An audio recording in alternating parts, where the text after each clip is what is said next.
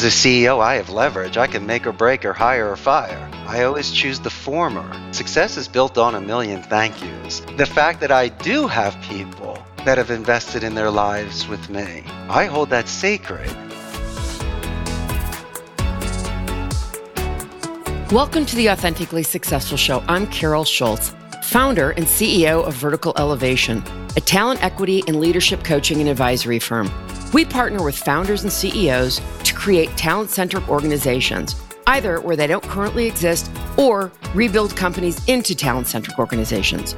We are committed to supporting your vision and values by creating healthy, successful companies, leveraging the best talent, retention, development, and succession strategies.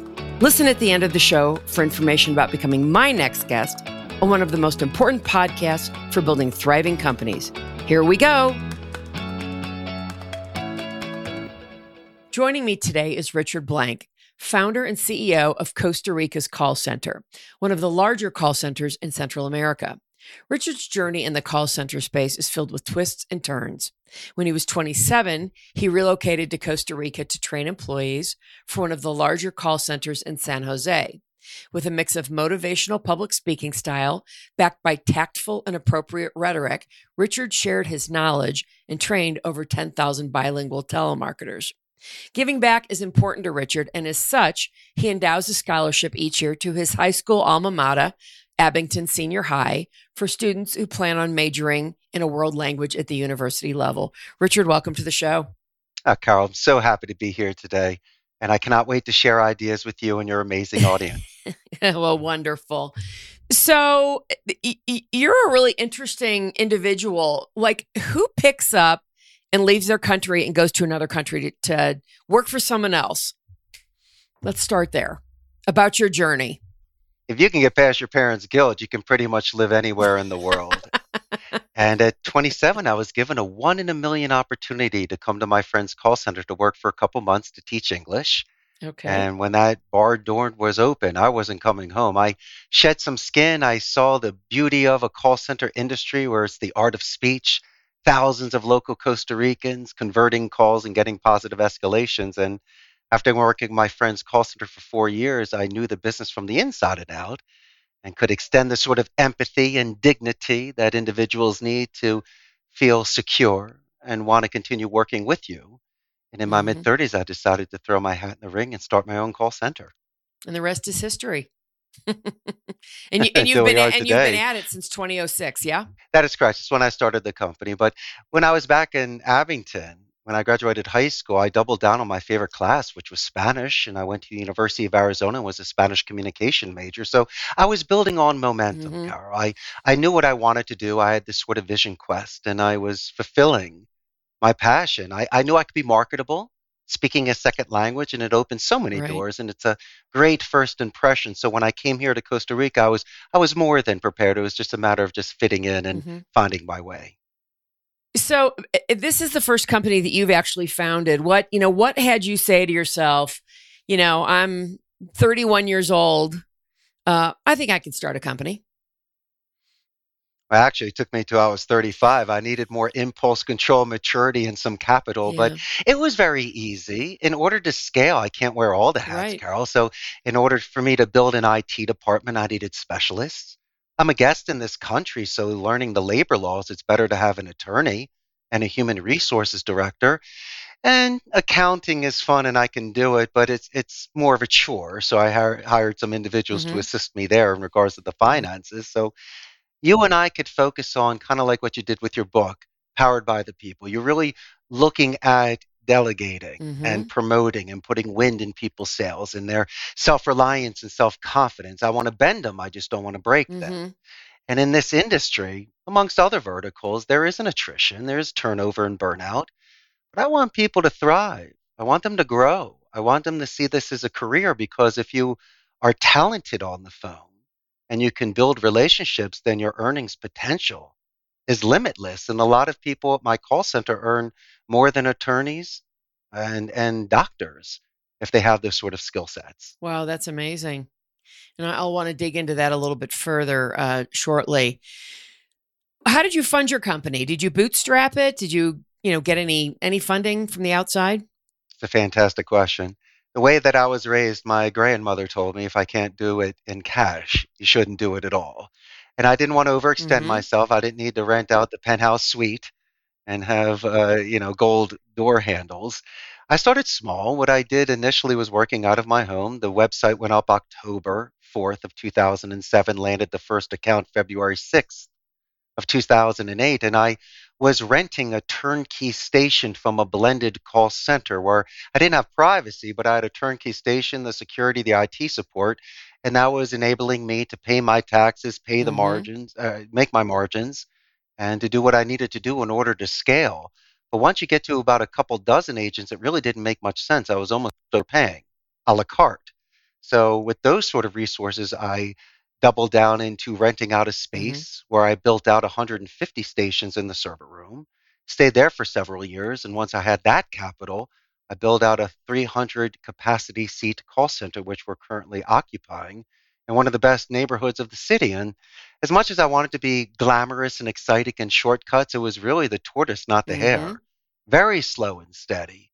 Extremely conservative with my finances to weather any sort of setbacks and COVID. And I just didn't want to have to beg, borrow, or steal to get an account in order to pay my lights. I wanted to be able to sleep at night and grow in a certain way that was comfortable for me and the employees here. There are call centers all over the world, as you know, in many different countries. What is it about Costa Rica that is special?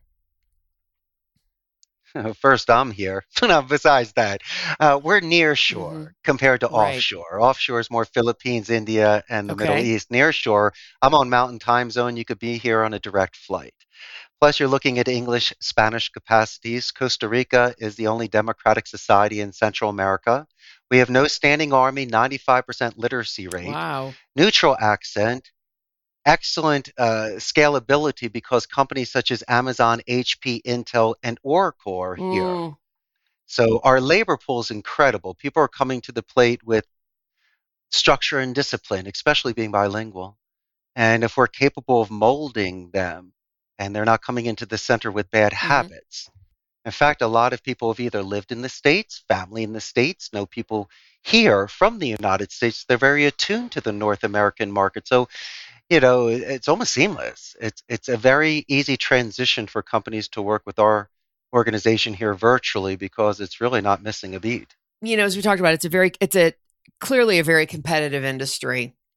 And you've talked a little bit about the benefits that you have in Central America. And would you say that, how do I want to put it? Is the pay better where you are than the offshore call centers? I have to imagine it must be significantly. We are the prices are more competitive in India and the Philippines. And the skill set's about the same. It really depends on the coach and the Right. environment and company culture. That could make a difference. And if someone is really picky in regards to accents, fine, you can choose it that way. But no, in Costa Rica, it can be expensive if you're looking for certain technical support, trilingual agents, maybe a supervisor or manager that's been at a center for 10 Mm-hmm. years and can bring to the table certain resources. But if you're comparing it to the United States, we're about a half or a third of the cost because you're just looking at independence when we're doing full benefits and overhead. And plus, it could be great for somebody to work with an offshore or nearshore Mm-hmm. call center so they can focus on other areas of their business to scale. In the United States, Carol, a lot of people see telemarketing as a transitional Right. job. They may look down upon it. Well, that's what Hollywood does sometimes by seeing movies like The Wolf of Wall Street, Boiler Room, and Glengarry Right. Glen Ross. Not everybody sells stock, and we're not out there doing those sort of things. Many people that we know earn a living by making and receiving phone calls with or without the infrastructure of a call center. So it could be something to retain a client. You can get a referral, an upsell. And you and I both know that from an exit interview point of view, we can find certain areas to improve or what our competition has done to earn that business. And for me, it's very important to listen to the frontline workers, the ones that are That's receiving these right. phone calls and making these phone calls, because they're the ones that need to keep their dignity and not compromise their ethics and make sure that they have all the resources and the list is good and the rebuttals are there and the CRM is up to speed for them to feel fulfilled and to reduce their fear levels because it's very easy to reduce attrition. There's so many sort of preventative measures that you can put in place before trying to find a cure. And the biggest thing for me, and you mentioned this multiple times, is there are some outside factors that may affect somebody's work Mm-hmm. performance that I am not aware of. And I don't want to pry into people's personal lives. But if there is a chance that we can reset, find the balance, and recharge their batteries, because a lot of the times, Carol, they're here more hours than they are with their own family, then that is our sort of obligation as real leaders to be able to give them that sort of job stability. Richard, you said you closed your first deal in early 2008. I assume that was a deal you closed on your own. Are you still closing all the deals? How do you find your business? Through multiple channels and mediums. I have a lot of people out there that are referring my business, and that's the Of best business you course. could get. I'm very heavy with SEO, just like yourself. So it's almost a contribution without asking for anything in return. I will definitely give a free sample for you to try my food and then Right. some. And when people contact me, it's really theirs to lose because I'll be more than happy to consult and to earn their business through merit and through my own suggestions and experience because it could be intimidating to work with someone that could be thousands of Mm-hmm. miles away or entrusting a very important part of your business to someone you've never shaken their hand before.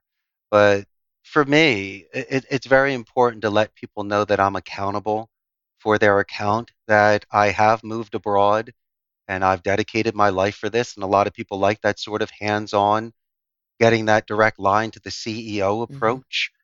And the way that I was taught, my friend, is no surprises. Since there is attrition, Mm-hmm. and we may not get a 2 weeks notice from time to time, the best relationships are built through chaos. If I can work through a situation by letting them know what's happening, making a suggestion, and putting in an action plan, those are the sort of long term relationships because they know I call the balls and the strikes, and I'm always there to make things work. And that's the sort of experience that I had as a CEO that maybe I didn't get in the beginning at my friend's center because I wasn't C-level.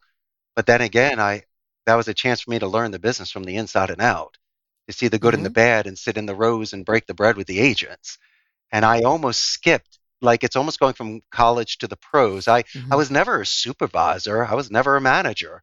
I went from a specialist employee at my friend's center to owning one. And so maybe it was best for me because I never lost the essence of what got me into this industry in the first place. Richard, who are your clients? And I don't mean specifically, you don't need to mention the names of the companies, but are they American companies primarily? Are they companies where they're outsourcing their support to you, customer service, right? That type of call center? Or you mentioned telemarketing. Tell me a little bit about that. We work with many different areas: appointment setting, lead generation, sales, back office support, and non voice support.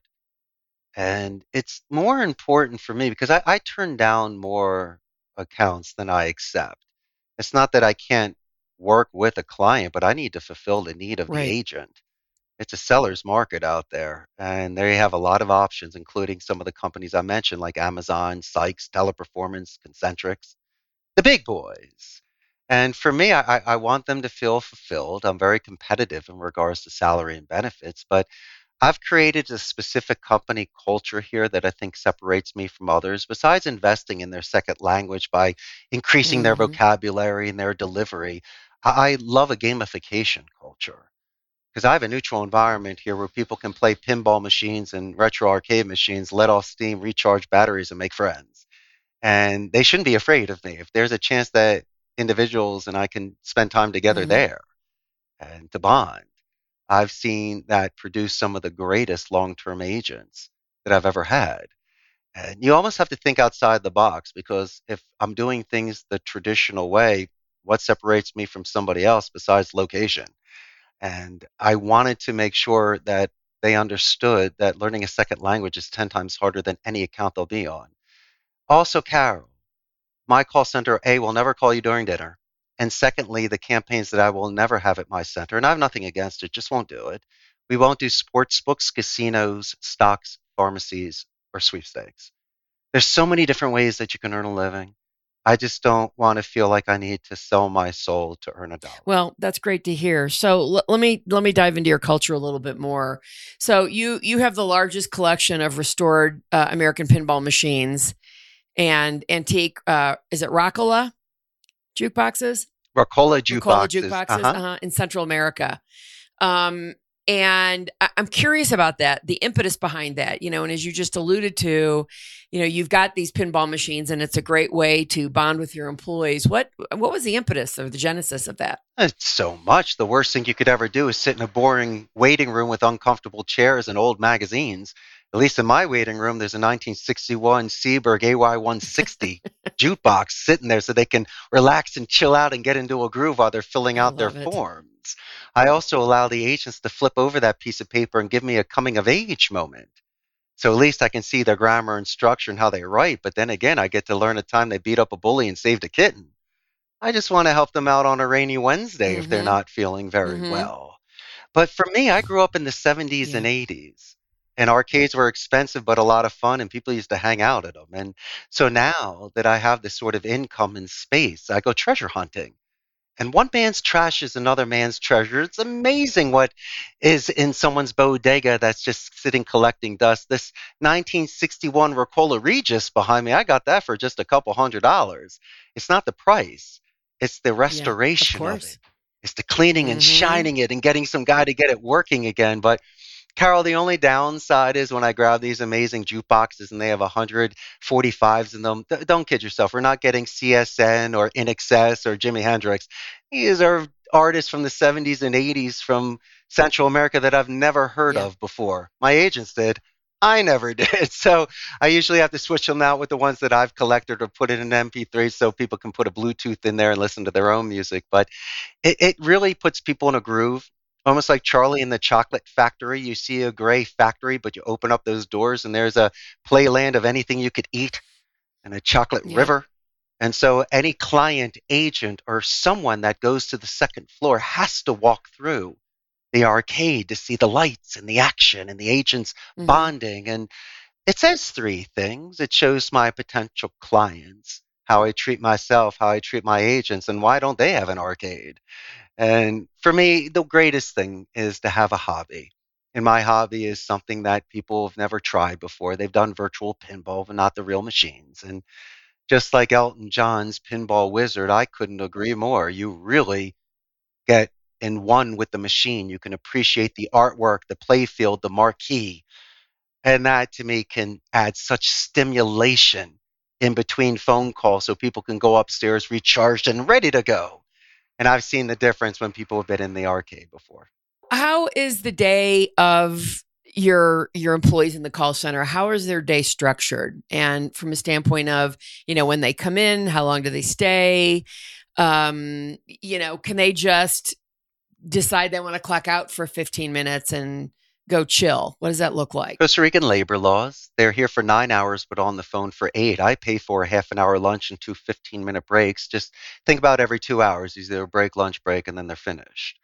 But you brought up an excellent point, my friend. Let's just say, Carol, you get off of the best phone call I've ever heard in my entire life, 24 minutes. You saved the client and got the upsell and a positive escalation. By all means, take a couple minutes to high five everyone, go grab some coffee and let me know what happened. You don't have to jump right on. Why don't we enjoy the moment? And then secondly, if someone is off and had a difficult call, we have to extend that sort of empathy and sincerity to somebody. This could be monotonous. Someone could say something at the wrong place, wrong time, and the wrong day. And the last thing you and I want is some incredible employee spiraling out of control in that spider's web. Next thing you know, they're cursing, kicking things, and quitting. And I've seen people have moments before. And I think the greatest thing I can do is give them a little bit of Philly guilt. I'll pull you in another room. I'll go, Carol, come on. You're being out of character today. You're usually smiling and you're better than this. Remember last Tuesday when you got 15? Come on, champ. I know what you can do. And then all of a sudden they take a deep breath and let me know something that's happening. And I show that I care. first by active Yes. listening. Second is repeating what they say to let them know I'm not That is spacing active out. listening. And the Right. third thing is to thank them for sharing with me, and we're going to find a way to make it work. And if I need to bring in a supervisor or somebody else or their best friend to work with that individual, then by all means, it's 10 times more money bringing in someone new than saving someone. But it's not even that. You're just not expendable piece of meat that we churn and burn. These are individuals in multi-generational families, Carol, that are taking care of their parents and Right. grandparents. And you and I feed families a month. And there's thousands of people you haven't even met yet, Carol, that have listened to your podcast and read your book that you've changed their life. And you're not even asking for anything in return. And so for me, my main goal is to be the best boss they ever have. And if their parents show up, I'll pull them aside and let them know how Their kid amazing is. Carol is. And not just say you're amazing. Why? Last Thursday, she did 15. She's been with me for 3 years, been promoted twice. Greatest person I know. And that's the gift that just keeps on giving. What I'm hearing from you is really your authenticity at truly being committed to your people, right? And that's what, in my world, depending on how much of my book you've read, is what makes an organization, not completely, but one of the most important things in making you a town-centric organization, right? It's really about your people, because without your people, you're SOL, right? And would you say that you have a culture of feedback, Richard? And do you know what I mean by that? Yeah, and I think it really just depends if someone's willing to be forthright with you. It's a lot of the times, like as I mentioned before, if someone leaves me without doing a 2 weeks notice, there's no feedback there. They're surprising. And I think the greatest thing, if someone is out there, besides the metrics in their work performance, they just let me know what's happening. And it's very easy for me to be able to change things to make their job easier, or to find ways in which to get them more productive and more fulfilled. It's like a king.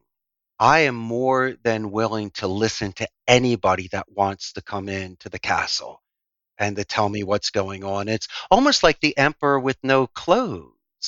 Someone should have said something, or the people just said, hey, guy's got the best outfit in town. And I don't want a Smithers for Mr. Burns. I don't need yes men. I want people to be supportive and want the team to win.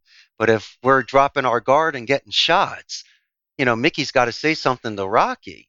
And the greatest people are the greatest leaders, the ones that are bold, making themselves vulnerable, not afraid to be fired because they know that I have their back, are willing to knock on my door and say, sir, I know a way to crack a code. And then don't kid yourself, check in a couple months and see how amazing that person is with their promotion and how much more money they're making. And so I can't create that bit of fear where if they press the red button, they will get fired. They need to follow labor laws, but my goodness gracious, if my coffee is too strong, let me know. And I encourage people to do things, and it just doesn't have to be with me. Maybe that is intimidating. Do it through the supervisor. If it's not the supervisor, do it through your best friend that can speak to. Just do whisper down the lane. So at least it gets to us originally, and then we can figure out what to do with it. And I think you're really circling around a culture of feedback from what I'm hearing from you, right? I mean, a culture of feedback is led by the CEO, right? And when your employees really get that, I want to hear what you have to say, positive or negative, like as a contribution to improving this business, because it improves it for everybody. Then anyone can say anything. They can go to their supervisor and have a conversation with that person without fear of being thrown under a bus. I agree with that. But then sometimes people try to push the envelope and test the lines, where they say, why can't we watch YouTube during the day? Why can't I eat Chinese food at my desk? Why can't I do certain things where I could curse on the floor or do something? And you may need to explain in a certain diplomatic and strategic way why there are advantages and maybe disadvantages to that and have them sell me because I'm willing to Right. do it, but make the most sense to put it forward. But eating Chinese food at your desk is not a great argument. You should organize your time to be able to go on breaks and lunch, and the whole floor will smell, and then cucarachas come out, and we just don't want Of things like course. that. And how about if a client Mhm. shows up? You don't want someone walking by, a potential client, seeing someone playing solitaire or watching YouTube. But then again, Richard, I need stimulation. Okay, Carol, so why don't we Mhm. do this? In between your phone calls, if you need some sort of stimulation, why don't we then give you access to certain reading materials, not like at school, but something stimulating to increase your English, study Right. rhetoric, something that's fun so you can memorize phrases and vocabulary because English is your second language. And I'm even willing to watch certain videos if they're short segments of something to motivate you, like Ascent of a Woman when Al Pacino does his Right. speech. Right. If that can get you boosted up to get that next phone call of someone that may be frustrated, then by all means, things like that make sense. But I don't want you going on TikTok or checking in with your friends on Facebook. That's the sort of thing that creates bad Of habits. course it is. And that's not a culture of feedback, right? A culture of feedback is not, why can't I eat Chinese food at my desk? It's just the ability to go to your supervisor and talk to them about whatever needs to be talked about Oh, without a doubt. without fear, And, like I said, of being fired or thrown under a bus. That doesn't no, mean in a culture of feedback you get everything you want all the time. And you have to make a case for it. It's the ability and the openness of you as the CEO or whomever the CEO is and the supervisors to actually listen to people, right? So they can feel heard. And that's, no one is suggesting people, should be running amok, right? So you've got about 150 full-time employees currently. Um, Tell me a little bit about the challenges, what your talent strategy is and where you have, as you've grown the company, seen challenges and, where you've transformed those challenges and where you're still, finding yourself having challenges. it's a great question. COVID really did, send us for a loop here. Yeah, I was fortunate enough in my business, even though it's brick and mortar for internet redundancy, electricity, and immediate IT support, we were capable of having agents work from home. great. So that allowed me to sustain. But you lose something with that. There's a sort of synergy that we have here. It's an extremely social environment. You can feed off of energy. And working at a call center, even though it might feel tight in a cubicle, monotonous in the sort of work that we do, for those that do it for a living, you need that sort of support. There's a big difference between working out at home and going to a gym. But thankfully, we had the infrastructure and the equipment to do this. And by law, we are only allowed 50% capacity. I chose 20% for PCI compliance, onboarding, Mm-hmm. and let's just say something happens at home, they're able to come here. But I mean, I get without sounding selfish. I missed walking the rows and seeing them packed. It's a fraction of what we had before. I understand that it's virtual and close my eyes. I can imagine the people and I see our staff count, but there's a huge difference there. And also in regards to hiring and onboarding, a lot of the people have leverage. These incredible agents that are looking for opportunities will literally say, work from home and work from home only. And I'm willing to make amends. I'm willing to meet them in the middle, but Carol, they should at least come here for a week so I can look at you. I can shake your hand. I can sit with you and do some training there. So it's not a purely virtual relationship. At least in the beginning, we had a chance to know one another before I send you from home and see you every 6 months or for the Christmas party. And Mm-hmm. Mm-hmm. that seems sort of challenging. And then also, you're mentioning about these supervisors and that sort of feedback sort of structure. Well, to me, when someone is on site, you really get to know who they are. And to me, it's the most important is to know someone's name. You just can't go to a supervisor that literally has never met you before to try to make your case. These individuals needed to grow with you and see where you were when you're a little pup. Now you're, big strong doggy, ready to Mm-hmm. go. And Mm-hmm. we like to see that sort of progression. So then it would be easier for us to know how to approach that individual because everyone's different. Your delivery is custom made, especially if something is sensitive. And for me, unless there is a sense of urgency, Carol, if we have the opportunity and the luxury of time to get your thoughts down, to sleep on it, to think about it, so then the following day, if we can come back to part two of the meeting, maybe we can eliminate some fat, prioritize, and calm down a little bit. Some apologies are even done for your tone or overextending yourself. And I've seen so many relationships saved and enhanced just by giving one side or both sides that opportunity to take a breather for a moment and readjust themselves. And we kind of lost that as well by having individuals working from home. We open up more channels, but to me, it's just not as effective as it was when individuals were on site. Was your call center full prior to COVID hitting? Oh, yeah. I mean, I have 300 seats here. I was half full, but oh, yeah, every single person was here at the center. Is there how many people do you have working in the call center now? I mean, everybody isn't home still, are they? No. I got about maybe 40 people that are here. So, give or take, basically a 25%. And is that by your choice or by their choice? By their choice. Right now, I can bring everybody back. But I look at it as a benefit. If someone's numbers are great and they're doing an incredible job, it's just me missing you, not being able to spend time with the person. But no, it's not even a reward system. It's something that I have to be realistic with today. It's like the buggy whip. I mean, sometimes things go out of style. I always believe that industries and society will need live speaking agents that do work at a call center. They're getting sick of just chat and email support. Yes, that can add to frustration, and people will leave a company because of that. But I also know that this is an art of speech. And even today, just outside of the office, most people are doing things via chat and just leaving messages. But can't stand it. Neither can I. It makes me crazy.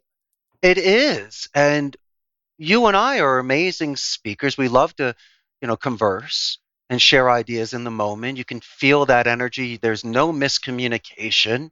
It's better bonding. And so I have such respect and hold these agents in high esteem that still want to continue to study their vocabulary and be public speakers.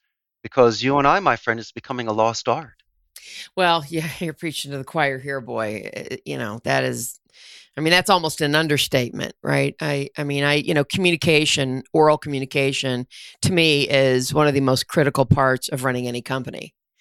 And I don't want to get too far off track here, but I do not understand why any company would want their people in their call center doing their support, customer success, whatever that is, via chat and email. I don't understand it, especially given that somewhere north of 50% of receivers of the written word misinterpret it. And what about the elevated stress when they finally get somebody on the phone?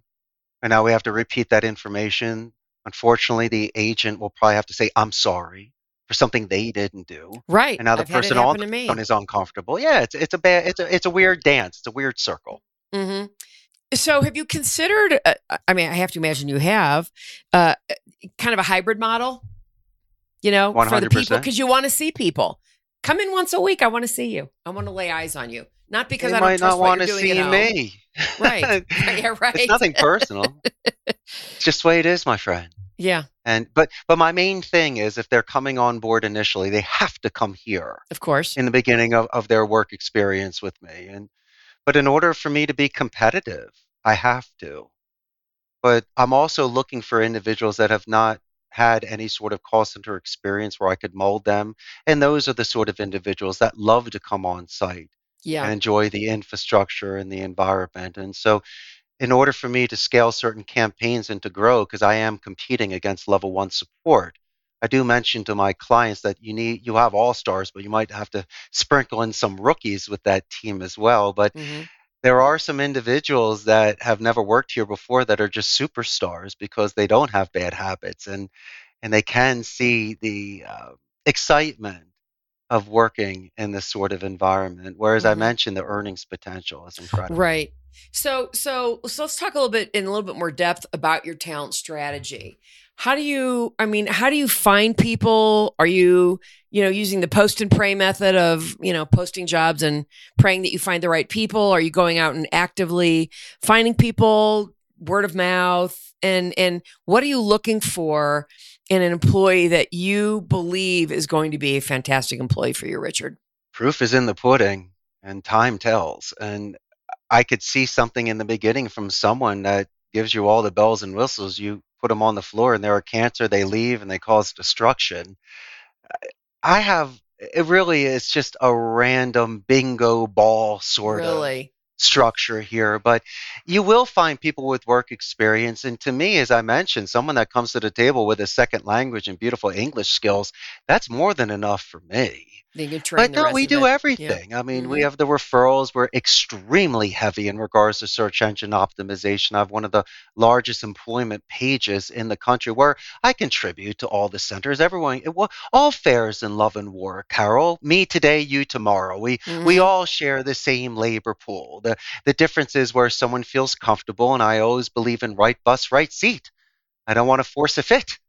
And but we have plenty of resumes that come in, and it's very easy for us to see who's a jumper and what sort of campaigns they choose, or maybe there's a gap in their employment history, or they possibly compromise their ethics and values on another type of project, which is something that we take into consideration.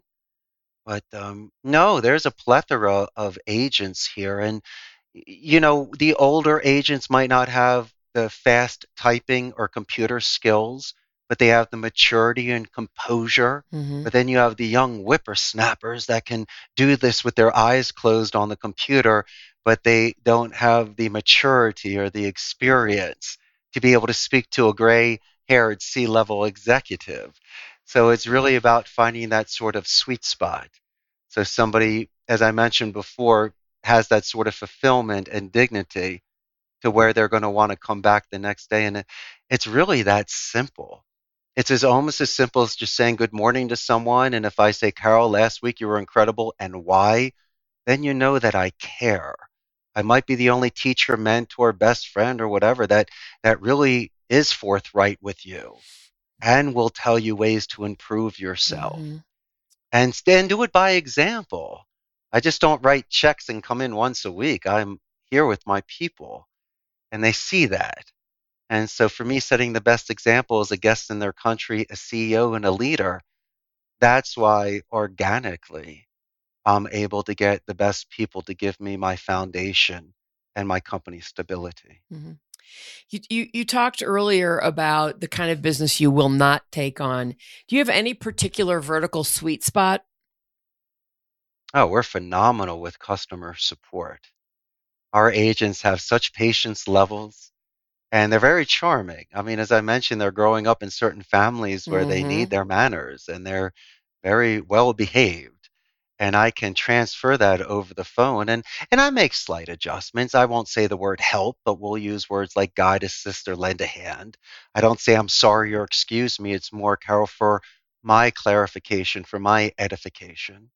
Agents will use military alphabets and not guess your name or your email Hmm. address for bounce backs and things that are wrong. And we love positive escalations. We love complimenting people that assisted us in getting a converted sale or moved us along. And these are the sort of soft skills that agents can incorporate in their lives inside and outside of the office. And so that would be my greatest sweet spot. Now, the outbound calls are challenging, but I Right. kind of see that as a mercenary. If someone is exceptionally talented, there's really no loyalty to a flag. I can't hold it against them. They're just so marketable and so incredible. Everybody wants them. And so they're constantly getting phone calls from recruiters. And my main thing is that I just don't want people coming in to be a cancer. If they're with me Yes. for a period of time, contribute, do their thing, and we walked well together, I'll say hi to them at the mall and wish them well. And I just don't want someone coming into the call center to try to recruit from within and take agents to go to another call center. That could be a concern as well. But as I mentioned before, all fair is in love and war. It's a competitive industry. People are doing the best that they can with the labor pool. And I'm just trying to do it old school style Right. and let the chips fall as they may. Right. Well, and there's not a thing wrong with old school. I think if what, I don't want to make the mistake of saying, well, business has been transformed by COVID. It has in some ways from a standpoint of in office versus out of office. But, keeping employees is not something that just happened at COVID. I think people became maybe more aware of it during COVID. But it's something that has been, it's an age old. I've been in the business I've been in for 30 years, and that hasn't changed at all. So, what has changed and what continues to change is, as a company, right? How do I retain my employees? What's it going to take to do that? When I hire somebody, how long do I want that person to stay with me?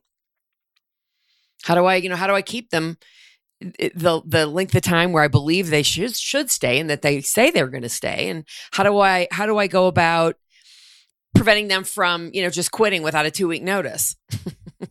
There's a natural and a forced attrition. Yeah. Natural attrition, maybe a better schedule for the university, boyfriend, girlfriend, best friend works there closer to their home, and even price. But Carol, they're not going to say that they left my company through a forced attrition because I gave them a walk of shame to face them or made them cry. Right. So you and I are not throwing people out of our offices. But if people leave us, and even if they don't give us the 2 weeks notice, I'm okay with that. I can live with that because I know on my end, I followed through the bargain that I made with this individual when they first started working with me. But it's very important at a young age to have business ethics. 2 weeks notice won't make or break you, but it's the kind of thing that you could wear with pride for the rest of your life, knowing that you did the right thing when you left a company. And every time that I've had to leave, they've begged me to stay.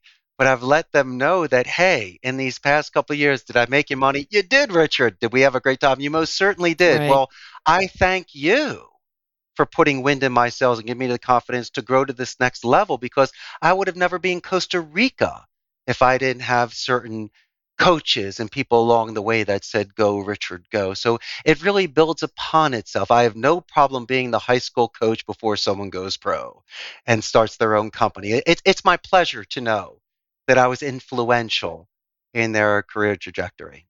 Richard, what does your organization look like from an executive team standpoint? Are you fairly flat? Do you have layers? What does it look like?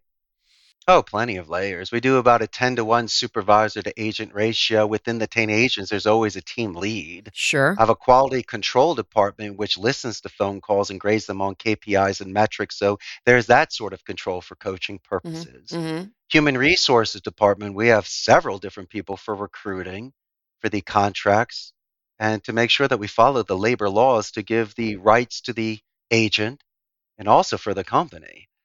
And for me, I have a lot of individuals besides the supervisors. I have a floor manager and an IT director that have been with me over a decade each, that have grown with my company. And they're the ones that I bring into that office where I loosen a tie and I ask very straight questions and I expect very straight answers.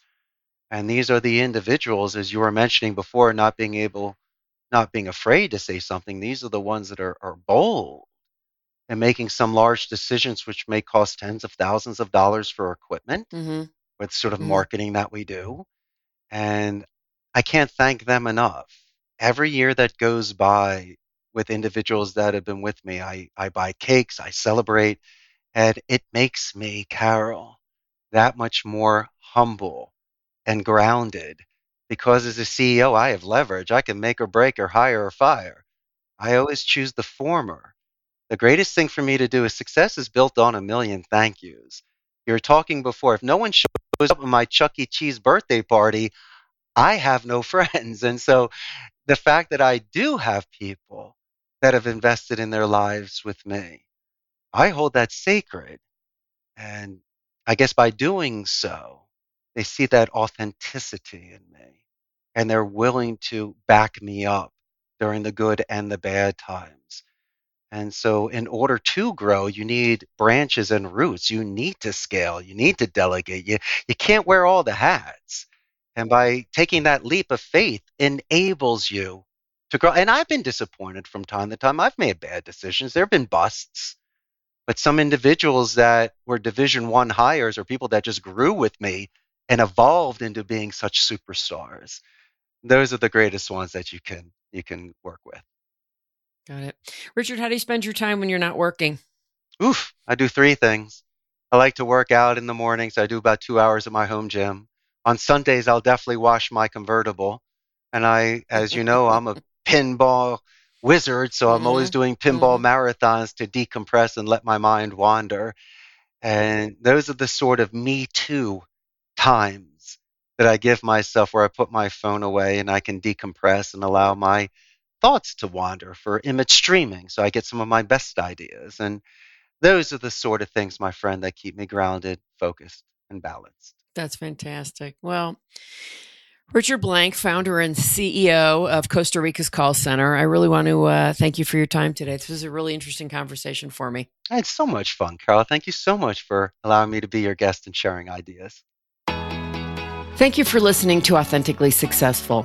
If you are a successful founder or CEO who would like to be on this program, please visit verticalelevation.com/podcast/apply. If you learned something from this interview and it made a difference, please share it on LinkedIn or Twitter. You can also do a quick screenshot with your phone and text it to a friend.